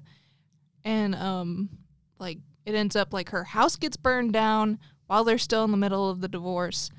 And it's just like this fun little look inside this man that's just like falling apart from the divorce and like being accused of plagiarism. And it turns out the fun little twist is that it was him being drunk as fuck, antagonizing himself by like embodying this character he had written in a story. It's really good. It's really good. It's one of those, it's like, again, it's technically a scary movie, but it's definitely more of a suspense. It is 100. I would say 100% a suspenseful movie. I give it a recommend. A lot of these movies, I don't think there's a single one of these movies other than A Silent Voice that I haven't at least seen or heard of before. But from what you said, even that sounds really good. So, I mean, all of these movies that we've been talking about today sound really, really good. Now, Xandra, do you have any final thoughts about Secret Window? What makes it one of your great movies? I love the corn representation. Yeah, so corn as like in the food, or corn as in... I fucking wish Jonathan Davis was up in there going, boom, but the corn is the food, because I actually really love corn on the cob. It's corn talk. It's corn talk with Daddy Zan. New segment every week, 15 minutes. 15 minutes about corn. Daddy Zan's out here talking about corn. You can grill it, you can cut it. You can shuck it with a knife. Boil them, mash them. Stick them in a stew. I've never seen Lord of the Rings. I know. I just know all the memes. It's like, you ever been on a hot summer's day and had the taste of some sweet, succulent corn? Well, that's what it's like to drive a Ford truck. That's what it's like to drive a Honda Accord. Make sure to stop on by at Toyota-thon and you'll be given a free corn on the cob. Come down to the dealership this Trarch. It's like come down to the highway outside of the Pals Movie Center and you'll get a free corn on the cob. That's crazy. And Mort gets adult braces at the end. Oh, yeah. Because he's trying to fix his teeth so he can eat corn. No He's growing corn in his little secret garden. Are you serious? Is this like a bit? Okay, no. Okay, so can we just spoil this for you? No. I don't know. From what you were saying with like scary movies, you probably wouldn't watch something that is scary. I don't like it. Okay, this guy, I'm just gonna go ahead and he kills his wife. Okay, he kills his wife and then he buries her in the yard and then uses her body as fertilizer to continue planting more corn. The very last scene is him just like eating a piece of corn. And like you can see his braces and stuff. So it's just assumed that he gets braces to be able to better eat all this stuff. What? Well, okay. Little tip for you people out there. Probably the worst food to be eating with braces. Yeah, don't eat corn with braces. But anyway, so Secret Window sounds pretty good. So if you I know, never mind. I was gonna ask. Watch it. I was gonna ask if you could rank the movies listed at right now, just in your current state. What would you say? What would you say? At least like they're all number one in my heart. That's fair. But like, how is Renfield in the same level of number one as Scream? Scream has had for different reasons. No, but see, that's the thing. Scream has had longer time to be able to be on this list. Like, it has been there for that long, and you're like, okay, it deserves on this list. But like, Renfield literally, I think, is still in theaters right now. Yes. So, I mean, like, is there in your mind? Do you not have like some sort of hierarchy there? It's no offense. I'm just trying to try and gauge like how you ranked these. It's so like it is more of a comedy than it's more of a comedy than Scream is. It's more a comedy in the sense that Legally Blonde is a comedy. Like it is very funny. So Renfield is the new Legally Blonde. No. You heard it here. That's the title of the. That's the title of the episode. Renfield is the new Legally Blonde. Book it. Book it. But anyway, we're gonna wrap it up here. JP. Oh yeah. Jake Pearson. Yes. That is your real government name. You live at 2817 Renfield Drive. Yeah. So my number one, I'll just go ahead and I'll rip this Band-Aid off. Douglas Adams had a book that got turned into a series eventually, and that series ended up making, or at least the first book ended up making it into a movie called Hitchhiker's Guide to the Galaxy. It is the story of Arthur Dent, who lives in England, who has this friend named Ford. Oh my God. F-150? Oh, you shut your mouth. GT40. I can't remember his last name, but his name is Ford. And Mustang? it's basically named he is named after a car. Okay, I can't remember the name of it, but it's Ford something. Chevelle? And That's a Chevy. He finds Thank you. out at the beginning of the movie that his house is about to get torn down to make way for like an expressway. Oh, no. Right, like a bypass. And he is trying to stop it from happening, and then his buddy Ford shows up, and he's like, "Hey, man, like, what's going on?" And he's like, "Hey, my house is being torn down." He's like, "How do you know about that?" And he's like, "Obviously, like, look around. My house is being torn down." And then Ford takes him to go get a drink and then explains to him that the world, like the Earth, is about to get blown up by aliens to build a hyper expressway through What? space. That happens within like the first 4 or 5 pages of the book. Then, or within the first maybe 10 or I think I wouldn't say any more than 10 minutes into the movie. And then it's just Arthur and Ford going through the universe trying to find the answer to life, the universe, and everything, because there's like an old fable from like millions of years ago where like this computer had created like a program to be able to figure out what like it meant to be in the universe.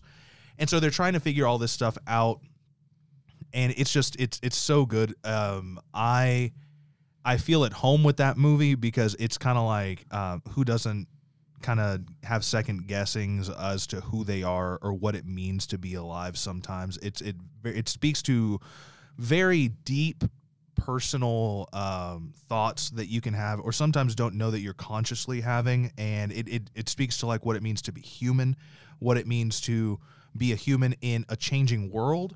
And for that reason, it's my number one. Hitchhiker's Guide to the Galaxy. Yeah.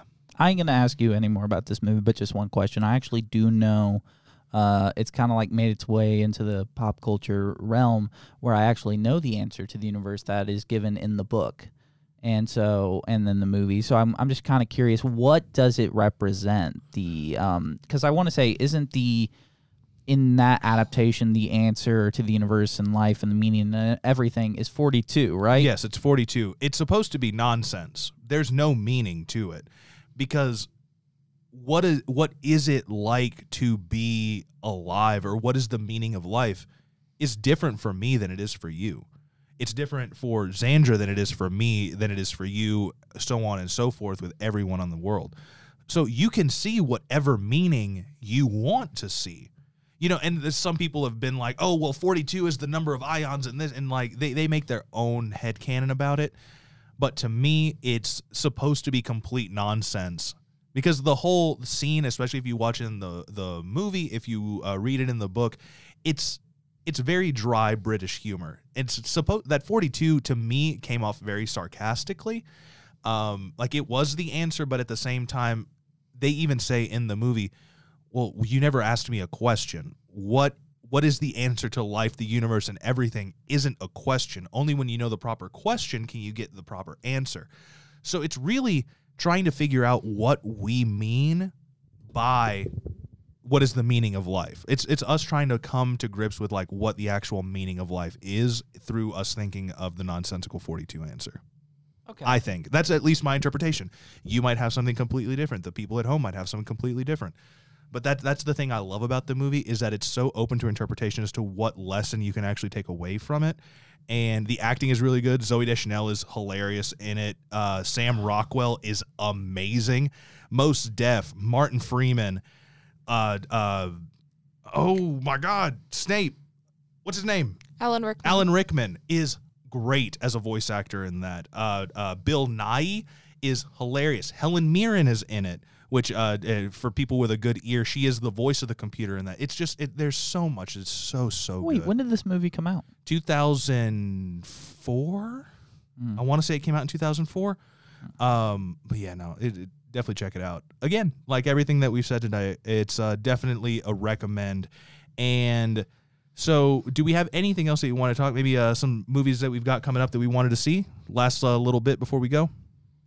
You know, We could just save that for next week. yeah, we'll save it for next. We'll save it for next week. We have that. We've got some, like other stuff. But next week we're going to be talking about movies we want to see and the socio-economic state of the world, and especially the results of the Ukraine and Russian war. Yeah, we're going to be talking about that. Ooh. Spicy like my ramen. But this has been a podcaster's guide to the void. I have no idea where that came from.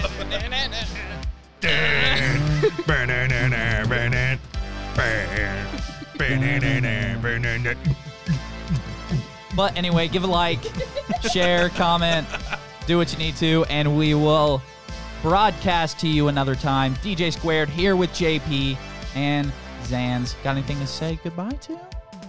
Goodbye. Holla.